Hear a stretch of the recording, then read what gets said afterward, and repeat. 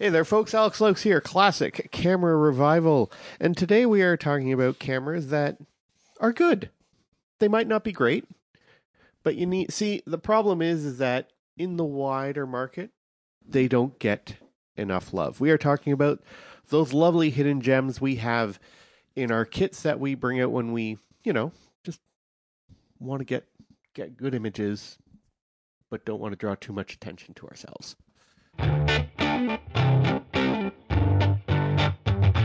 Welcome to the Classic Camera Revival, coming to you from the Greater Toronto Hamilton region of Ontario, Canada. If you don't have gear acquisition syndrome now, you most likely will by the end of the episode. So, first on the list is one that I found very interesting that it made it on the list, considering that there is a huge craze about these cameras currently going on. Thank you, celebrities. I'm, of course, talking about the Yashica T4. Take it away, Trevor. Why do you have this expensive chunk of plastic on the list? Well, because I bought it as a point and shoot, a pro-like point and shoot. No, but when it was brand new back in 96, 97, when it first came out. So now you're saying you got it before it was cool? Yes, absolutely. Before OJ didn't do it? Yeah, no, OJ had done it by that time. He did it in 94. But anyway, no, I bought this, oddly enough, because I needed a reliable point and shoot when I was doing glider flying. And I had to photograph my location spots when I was doing distant triangles. And you had to document that you'd actually cross this point, that point, and that point. And I needed a small, reliable, point and shoot. And instead of just getting some cheapy one, I found this one. It had a Carl Zeiss 3.5 Tessar lens on it. It had a waist level viewfinder, and it was very easy to use, and it was a really nice camera. It was about $250 back in the day, and to this day I still have it. I mention it because I've taken it traveling with me. It's weather resistant, so it has been in a rainfall on a beach in Belize, and kept working, and to this day it still works. Now, yes, unfortunately, they've become trendy, oh my gosh, I have to be a Kardashian to have one sort of thing, but to me it's a very reliable point and shoot that I've taken on many travels with me and quite happy with. Nice. Well, sticking on the topic of point-and-shoot cameras, and ones that won't cost you an arm and a leg to get, the camera I have here is something that you'll probably find odd that I actually own and use, and that's the Pentax SPO 115M. Now, the SPO line is actually quite a long line of cameras from Pentax, and some of them do get into Kardashian territory, price-wise on the used market. But the 115M is not one of those cameras. It is small, it's point and shoot. There is zero automation on this whatsoever, except for the zoom lens. It's not fast. There's a definite shutter lag that you can count in seconds.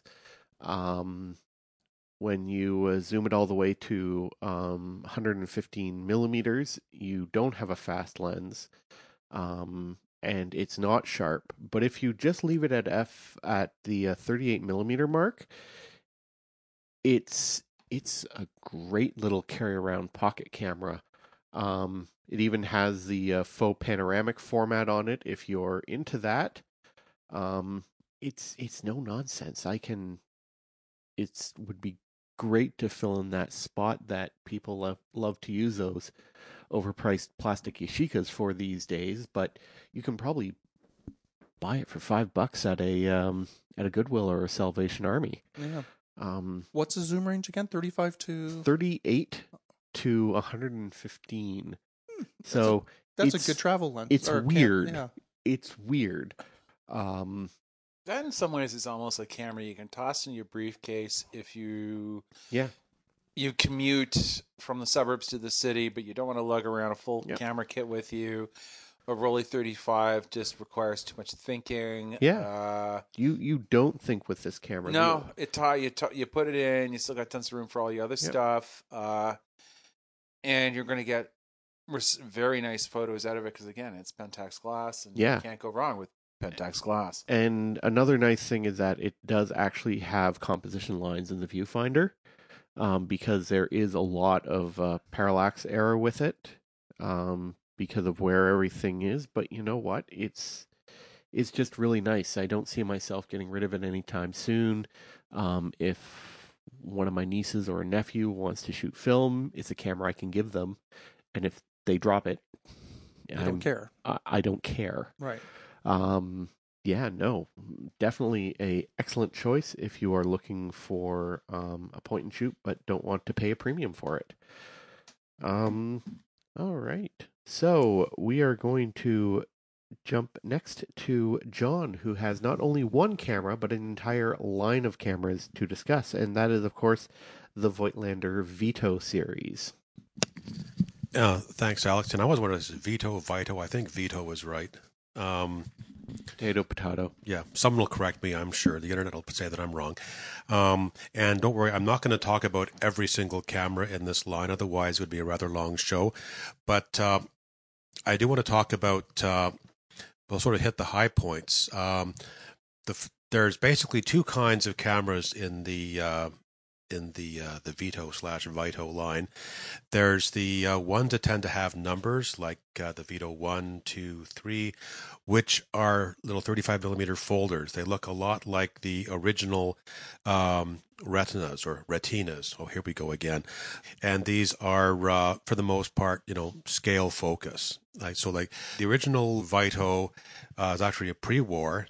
It had used a 828 film and had an uncoated Scopar lens. I think this would be of interest to hardcore collectors only, because if you think 127 film is expensive and hard to get your hands on, try finding 828.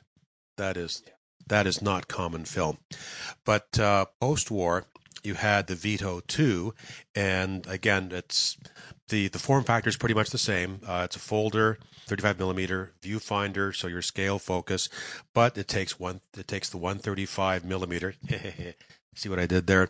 The 35mm film, and has a coated color Scopar lens. And the color Scopar lens is one of Voigtlander's real triumphs, I think.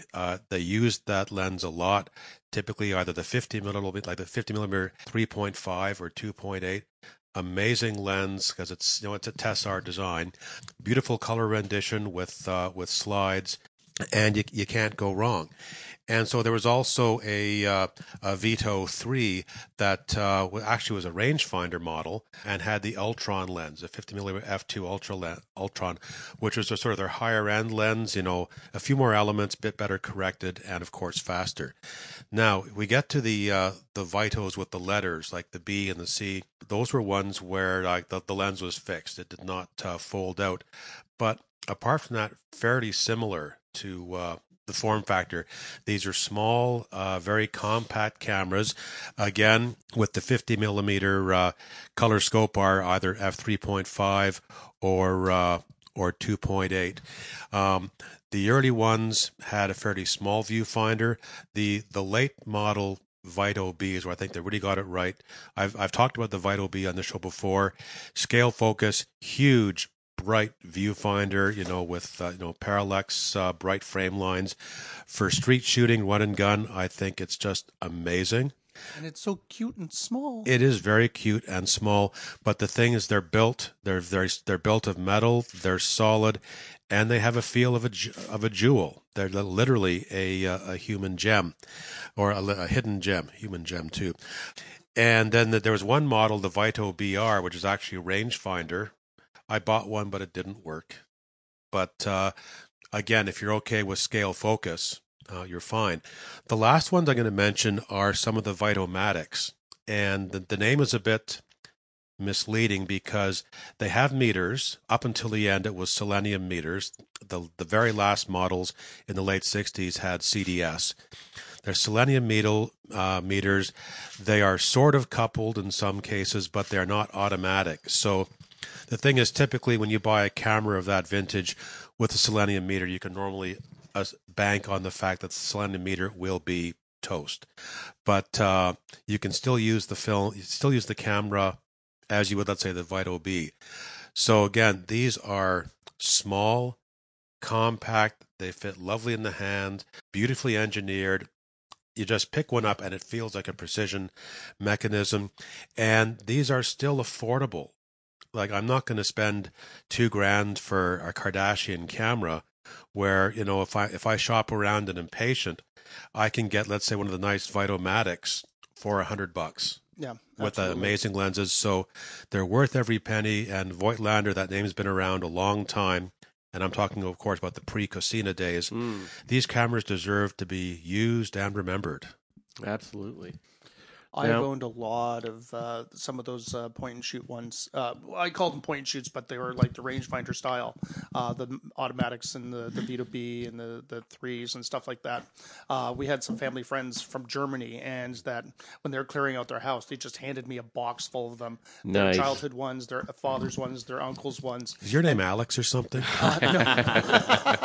You know, the Vito Bs, they can be quite the cool little finds because they don't fire unless they're loaded. Yeah, and everyone thinks they don't work. So if you find one that says doesn't work and it's like $10, bring it on. Offer them 5 and go. Yeah. Pull the trigger. Yeah, you know. Some of the other earlier ones, though, put a junky roll of film in it and let her rip. Yeah, absolutely. An interesting fact about some of the earlier ones, not all, but some were designed for only outdoor photography and some for only indoor photography because of the coatings. The coatings were more designed for saturation for outside and less saturation for inside, for skin tones and stuff indoors. Now, unfortunately, I don't remember exactly the demarcations that be able to tell one from the other. Those would have like either the color Scopar or the Ultrons, right? Ultrons? Yeah, I think so. The Ultron is kind of the holy grail lens for those cameras, right? Yep. Now, one thing I did mention to stay away from is when they got towards the end, Voigtlander started cheaping out. And they started using these Lanthar lenses. Oh, interesting. Which are cheap triplets. Go for the color Scopar. Yeah. So in terms of the decent lenses, the Snaps Scopar is sort of the lighter version of the color. Is that correct? Right. Yeah, that's it. Well, the color Scopar, like that's what they started calling the post-war because it's coated. Okay. Like it's coated so to get better color rendition, hence the name. And do you know anything about the Snap Scopar? There's a Snapshot Scopar, which is a Cosina lens. Okay. I have one of those. Oh, okay. Well, not all hidden gems are rangefinders or point and shoots. Some SLRs don't get as much love, and Bill has one, a Canon EF, not to be confused with the lens mount. Yes, Canon. Let's go back in the time machine to 1971. Canon introduced the F1 and the FTB. And then all of a sudden, Pentax came along with the ES, the ES2. In 1972, Nikon came out with the Nikkormat EL, which was their aperture priority. So, of course, there's a bit of a race with technology for electronically controlled shutter cameras. 1973, the Canon came out with its answer, the EF. It is a test bed of a camera. It has some technology in it that you didn't see anywhere else in the Canon lineup. It is the only Canon with a vertical Copal shutter. So if you want to shoot in cold weather, this is the Canon you want. Stay away from the A series. They will be a nice, lovely paperweight after -2 degrees centigrade or 34 degrees Fahrenheit or whatever you measure cold temperatures in.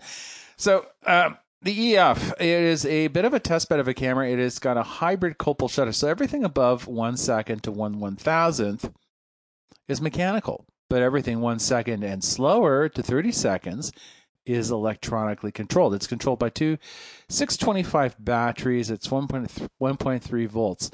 So in the studio audience, everyone's going, oh, damn, I got to figure out another work. You don't have to worry about that.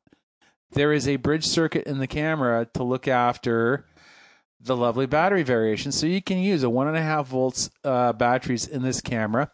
Spacers can be found on eBay, so you can use Energizer 357s or SR44 silver oxide batteries.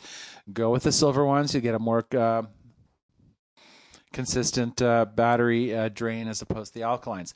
Now, what's lovely about this camera is it's got an on-off switch, so you don't have to worry about do I have to keep the lens cap on when you're not doing it, like a K1000 or a KM. And other than that, it's your classic 1970s SLR. I've been shooting with it a bit. I shoot with it off and on, and I was out shooting with it in Toronto's West End back in November, and I was just, again, pushing HP5 at 1600. Can't go wrong when the skies are pale, polished cement. And I got great results with a 51.4 Canon FD lens and a 28 f2. The only caveat is, again, the cameras are getting on for their mid-40s. They were built between 1973 and they were discontinued in 1978. Again, it is a shutter priority camera, which is sort of different than what everyone else was doing. So while everyone else was pursuing art, Canon went with math, which means if you're a sports or a bird photographer, yeah, this is the camera for you. And it sort of showed where Canon was going technology-wise a few years ahead, especially with the A series. The AE1 was shutter priority. The AE1P was also shutter priority. And that was the sort of path they chose. It started with the EF. The EF was slotted in just underneath the F1. In fact, I think it was only $70 cheaper when it was new. So literally, it was really geared to what I call advanced amateurs or the doctor and dentist market. Whereas the AE1 that it kind of replaced it, or the A1 was more geared. I think Canon sort of did a change in sort of philosophy where, yeah, we want to get an SLR in everybody's hands. So It was a housewife camera. Exactly. So it did not have quite the same engineering as the EF did. The EF kind of went along, and again, it went to 1970. It had a 5-year lifespan, which is actually pretty good compared to, say, the Pentax K2, which only had, I think, 4 years. And maybe the Minolta XE7, which didn't last that long in the market. So it had a bit of a lifespan to it. And in terms of ergonomics, the shutter speed, the way it was set up, the dial's a little bit almost over the edge. So if you want to change it, you can do it without having to look down. And inside the viewfinder, you have both the aperture and the shutter speed. So you've got everything you need in terms of information. So yeah. So what do you expect to pay for one of these? You're looking at about maybe 150 Canadian. Give or take on average. They are out there. They come in any color as long as it's black or very off-white. And again, it's who should get one of these? Well, if you've got yourself a decent size of collection of FD glass, and either you're expanding beyond your A1 or AE1, and you're looking for something a little different, this is something to consider. If you're a hardcore FD shooter and you got a bunch of F1s and say a couple FTBs, but you don't want the AE1 in your collection, then the EF is something to consider because it's built like a truck. It's heavy metal construction, and if you run out of film, you can use it as a defensive weapon in a pinch. Although I wouldn't recommend it really because it ruins such a beautiful look to it. Nice. And last but certainly not least is a camera that I enjoy working with. It's probably the only Russian camera that I enjoy working with.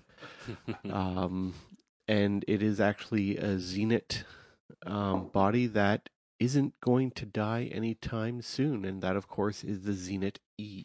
Yes, indeed. Not exactly a precision piece of equipment. The Zenit. Does that have a name? You just call it Yorgi or something? The only reason I have this camera is because the Zenit E was the first SLR I ever used when I was probably 12 years old. And that's because growing up, it was our family camera. Not this particular one. I don't know whatever happened to that one, but I wanted it out of the sake of nostalgia. And the other reason is typically the lens that it comes with. Now, before I get into the lens, the camera itself is a piece of junk. Let's face it, it's a frickin' boat anchor. But, I mean, you know what? It works, and it's a sleeper. And for, on average, $15, for the whole kit, including the lens, you can't really go wrong. Even if you only, it costs less than developing a roll of film, I think. But anyway, it's not a precision piece of gear. It's essentially Does it glow at night? A post-Cold War rear lens cap, I guess. But anyway, enough disparaging the poor thing. It is actually really quite functional and quite easy to repair. Being a Russian camera, the criteria for Russian cameras were this: essentially cheap, a result of industrial espionage, or must be able to be fixed with a sledgehammer and a slot screwdriver by anyone that goes by the name of Igor. So it fits all those criteria. Absolutely. The thing itself, again, it's a completely mechanical camera. If you ever open one of these things up, you'll see there's not much inside other than a spring-loaded shutter mechanism and cloth.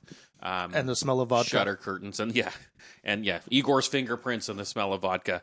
The cool thing about it is they all say made in USSR in the bottom, which is kind of something cool for these days. And another thing that you do have to watch on those is the factory markings.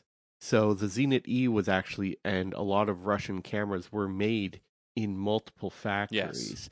Yes. So yours actually has the marking for the Zenit factory. Yeah. My example was made in the Valerja really? factory, so it has a different marking. Yeah. And I'm surprised mine still works because the factory mine was built and didn't have the best quality. I guess they didn't get, they only got 2 loaves of bread a week instead of the 4 It all loaves, depends on the mechanical levels of the orphans that were building the cameras. Yeah, pretty much. The camera itself, I mean, look, it's a very basic camera. It's very utilitarian. It comes with a selenium meter, and mine still works to this day.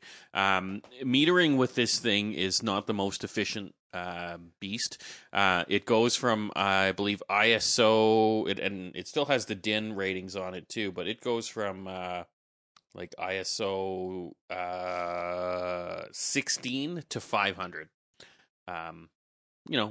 Which I guess if you shoot those low ISO numbers and you want to use the meter, I suppose you could. Yeah. The meter is completely manual. The actual readout for the meter, it's a match needle sort of construct, I guess, if you will, and it sits on the top plate of the camera, so there's nothing that you can see through the very dim viewfinder.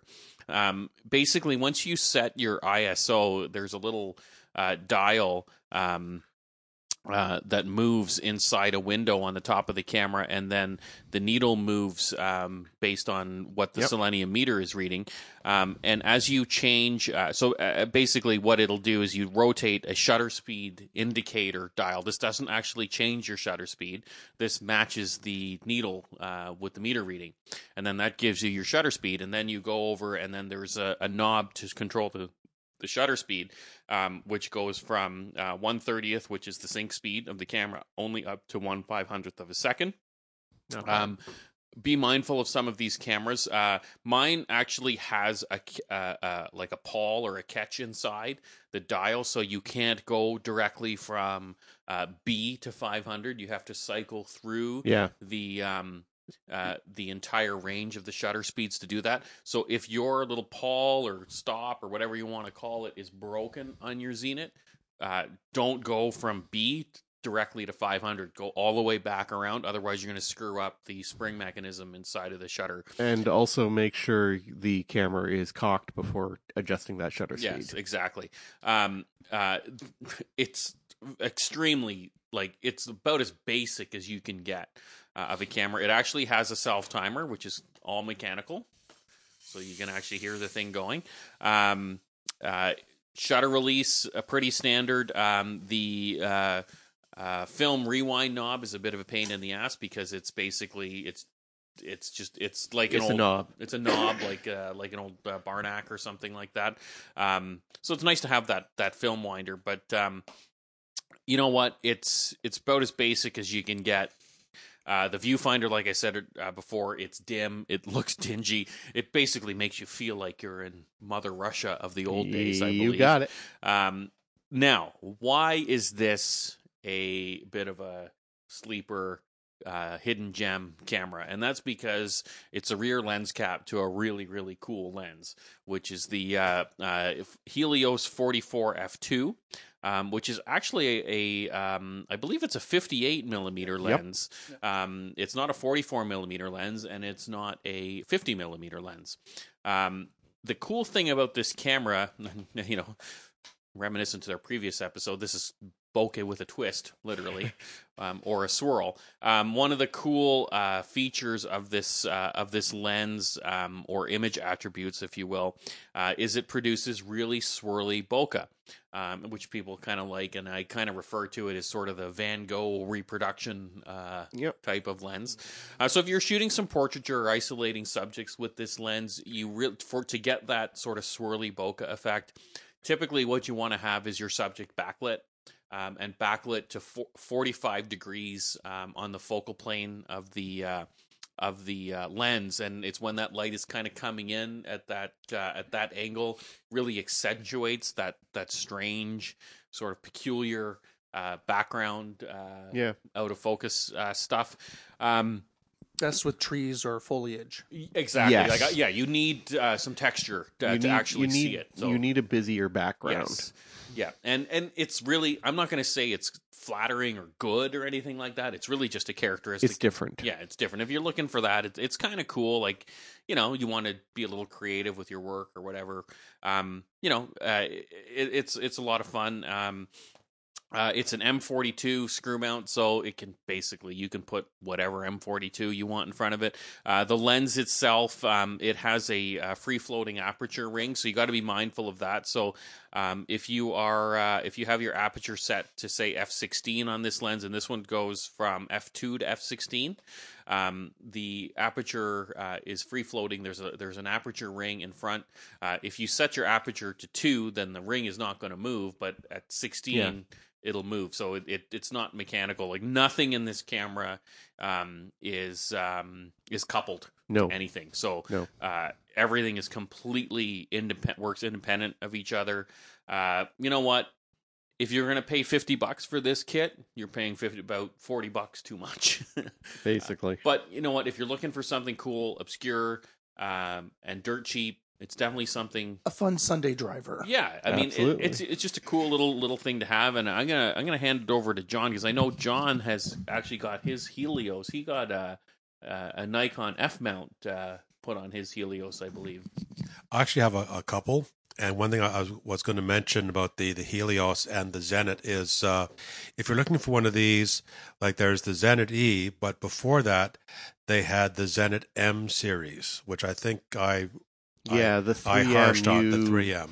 You berated that camera. Yes, and it had it coming. It basically has all the defects of the Zenit E without the charm, but the main thing is one of those is it has this orphan lens mount. It's a 39mm screw mount, like a Leica screw mount, but of course the flange the distance is different. So you need like a spacer for it. Well, it takes a bit of work. So actually, what I ended up doing was because I had one, it has the lens, which is like I've got the aluminum Helios 44, is that. The best way I found to use that cheaply is get an adapter ring M39 to Canon EOS, and then get a cheap film Rebel body, $15-20, and it makes a perfect film kit because these are great lenses. But I'm not to try and find any other lens for the original Zenit M other than the Helios. Those are not common. No, they're not.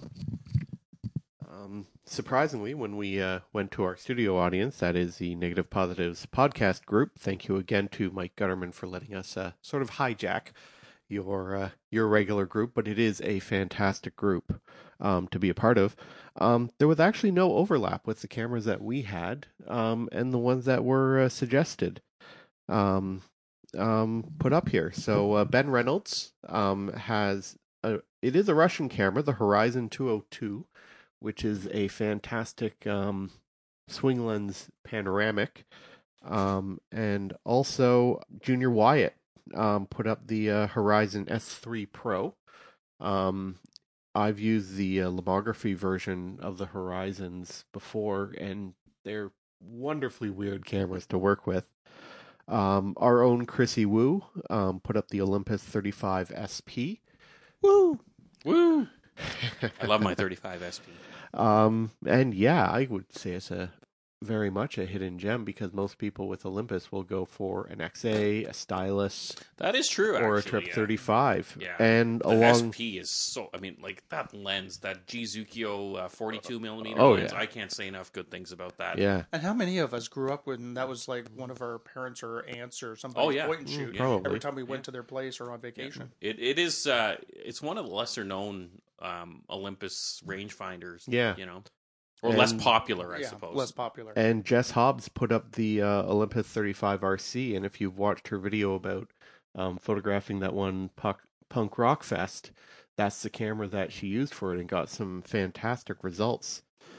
Logan Christian and Alex Smith both put up the Coney Omega cameras, and if you've ever used one of those, they are weird and rare and Yeah, my brother loves his Coney Omega. Yeah, he's had that for probably 15 years. And I've only seen like 3 of them ever, including a TLR version one at Dick Ross's old store in Rochester, New York. Oh, man. Whoa. Wow. I went in that store to buy a few things. That's where I got my 105 2.5. Did you get influenza when you walked in? I literally, I think I got lung cancer. From the minute I walked in that store, and I probably spent maybe half an hour in there, I think he smoked 50 cigarettes. Yeah, that sounds about a light day. Yeah, So all the lenses were coated? yeah, pretty Oh, much. yeah. Coated lenses, Yeah, yeah. like I was coated. They all had soft filters. Yeah, is he still around? I wonder. I don't know. Wait, I mean, smoke, Maybe who an knows? oxygen tank, perhaps. He got kicked out of Iron the place lung. when they decided to turn it into a bunch of upscale condos. But Yeah. that building needed some work. It was quite a peculiar experience. Yeah. First of all, you roll up, you pull over on some street in Rochester. That's sketchy enough. Well, at least it's not by the old subway. Yeah, true. And then there's a number to call on the door. Yep. Yeah. And he's in there the whole time. He'll buzz you in. And he buzzes you in, and then like it is like I mean, I don't know, man. It's like Things are packed and stacked everywhere. Yeah. Oh, yeah. You don't know where to Oh. look. It's Yeah. your eyes burn. You remember from the cigarette smoke. the original Total Recall? You know, like, Yes. Yeah. and then they have that like weird The good market. one. The good one. It's Yeah. like that. Yeah. Well, I got there's a camera store that was in New York City. My brother took me there in 2012. It's long gone now, and it was near the Flatiron. I think it was Union Square. What yeah, was the name of it? Lens and Repro. Yes. Okay, Lens yeah. and There was Repro no- was a fantastic I store. mean, to get there was no storefront. You had to take a small elevator. Yep. But it was a weird elevator that it wasn't just like elevators outside of New York City where there was just one door. There were 2 doors. One opened one side, but you had to turn almost 90 degrees. There was another door that opened. Yeah. And it was like just because virtue of it was the tight spaces, then you walked into the store and it was like you just left sit there going, oh crap, they're black Leica 3Gs. Who knew they existed? And Yeah, just no. stuff that you just like, huh? And the prices weren't that bad. I No. kind of, in hindsight, regret not like just saying screw it. I'm getting Buying this. everything. Yeah, I just like it was one of those 2020 hindsight. These because they did a lot of work with the film industry. Because again, if you're doing a period piece, yeah, something in the 50s. Yeah. Okay, I need a bunch of like Props and stuff. Yeah. speed Yeah. graphics, maybe a couple of Leicas or what have you. Yeah, they were the go-to. So you have to be careful to make sure something you're buying is functioning. Yes. Yes. That was. But the other than one that, problem. it was like they had Rolleiflexes at the wazoo, and I'm like, my God, really?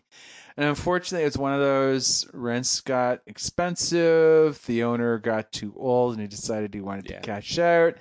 And I can't remember who wound up buying the business. I think it was Adorama wound up with a chunk of it. I think so.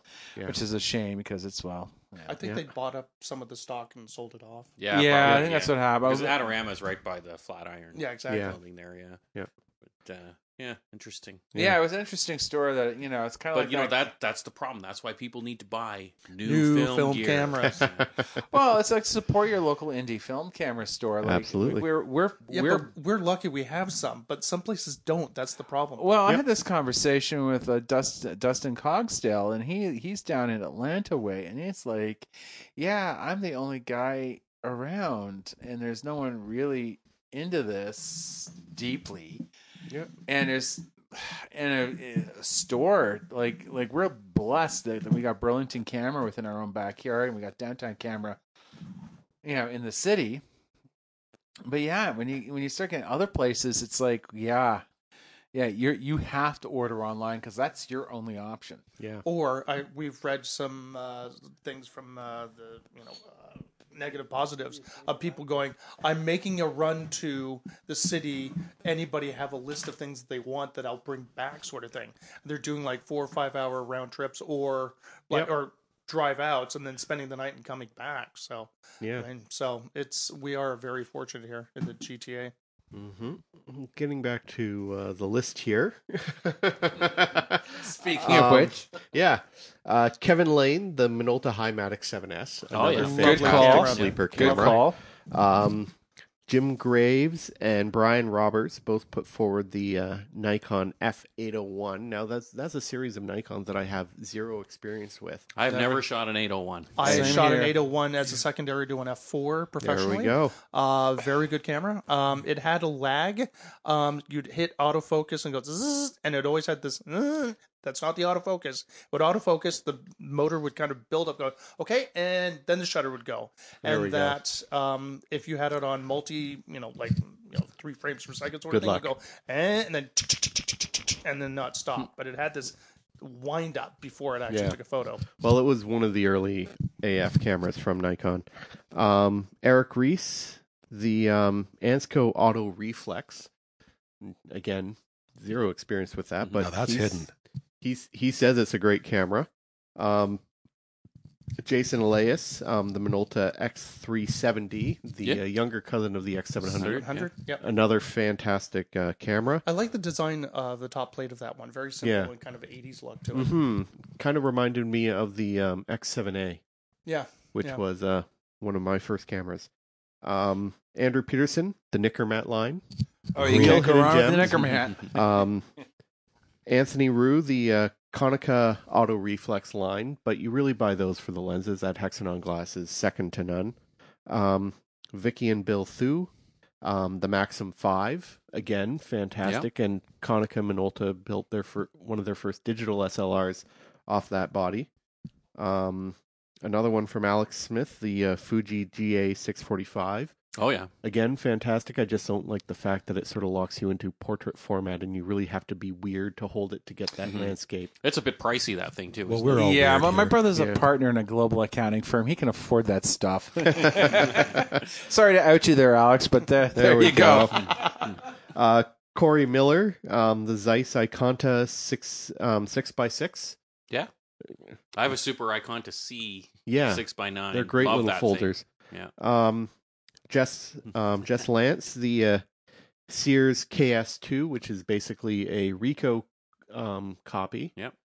So again, you have the Reconon glass, which is excellent. Plus, it's came out. So I think my brother has a few of those. He loves that camera, actually. Isn't that the Sears version, like the KR1 Yeah. or whatever Yeah. it was? Yeah. The KR series that Ricoh had. I guess KS would be Yeah. Sears, Sears Yeah. version. and then Yeah. KR would be Ricoh. Ricoh. And Yeah, I K think that's the meaning way it came worked. out. Jeremy Zorn, the Nikon FG. Yeah, cool. Neat Very neat little, basic student camera of the 80s. and very They much did a brick, test though. bed, like the EF. Royal Moss, the Leica CL, a little bit pricey on that Sure. one. Depending what glass you put on there, I suppose. Like, I mean, Yeah. if you're gonna spring for like a Summicron C in front of that, I mean, you can't really go wrong. Yeah, And there's the Minolta version, which is always a little bit cheaper, but they're Yeah. getting up there now. Yeah, Yeah. the problem with those cameras is the meters go on them right away. Not that you need the meter necessarily, No. but you know, Yeah. it's handy to have a built-in meter. David Mahaly put forward the Canon Rebel T2. Sure. Again, one of great. Plastic Basic. fantastic. Yeah, I've got a couple of those because that's like Yeah. I said, I was using that for the Helios. Yeah. Angela Solis, the Contax Aria. Can't Not really familiar go- with the Aria. It's like a Deluxe 167, I think. Yeah. But you It is get a nice some camera, and they have excellent- some funky camera colors. So if it's Yeah. called an aria, does it mean you can get it for a song? Ooh, boy. nice. Oh, boom.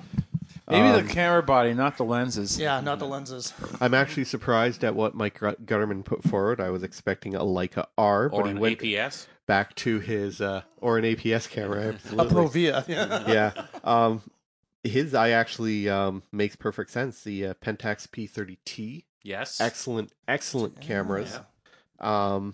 Jeff Greenstein, the Pen EE3. Yeah. If you're into half frame, Yep. and probably the unique one on the list is from Greg Orbst, the Kodak Hawkeye Flash, but with a flipped lens. Okay. Okay. Invert the Huh. meniscus lens, basically. Yeah, it Flipped really gives a hyperspace look Yeah. to it. It's a cool idea. Yeah. Yeah, no, I We actually covered it on Yeah. a very early season episode. First season. Mine, I still have mine with the lens flipped. Neat little effect. I Really should really easy do that. to do. The problem with my Hawkeye, it's a 620 version, so it's a pain in the ass to. They're all 620. Are they all 620? Okay. But the I thing thought- is that all you need is a 620 take-up spool. Yeah, I know. You just got to wind the spool the film. I thought they made some 120 versions. No. No. No. Okay. Not of the they were Brownie always Hawkeye. 620. Oh, maybe No, the. no You know what? I'm confusing it with the Brownies. The The Brownie box Brownies. cameras Yeah, the had, Yes. cameras. had Yes. both 620 and 120 versions. Well, Well, there's never been a better time to buy brownies in Ontario. That's oh. Well, that about covers it for this episode. My name's Alex Laux, and I'd just like to say that in the if CCR was in the motion picture, CCR would abide. This is Bill Smith from the Classic Camera Revival. Sometimes it just pays to fly below the radar. Again, it's just one frame at a time. Keep it real. This is James Lee. Get those closet cameras out of the closet and get out of the closet and shoot some film. Andre.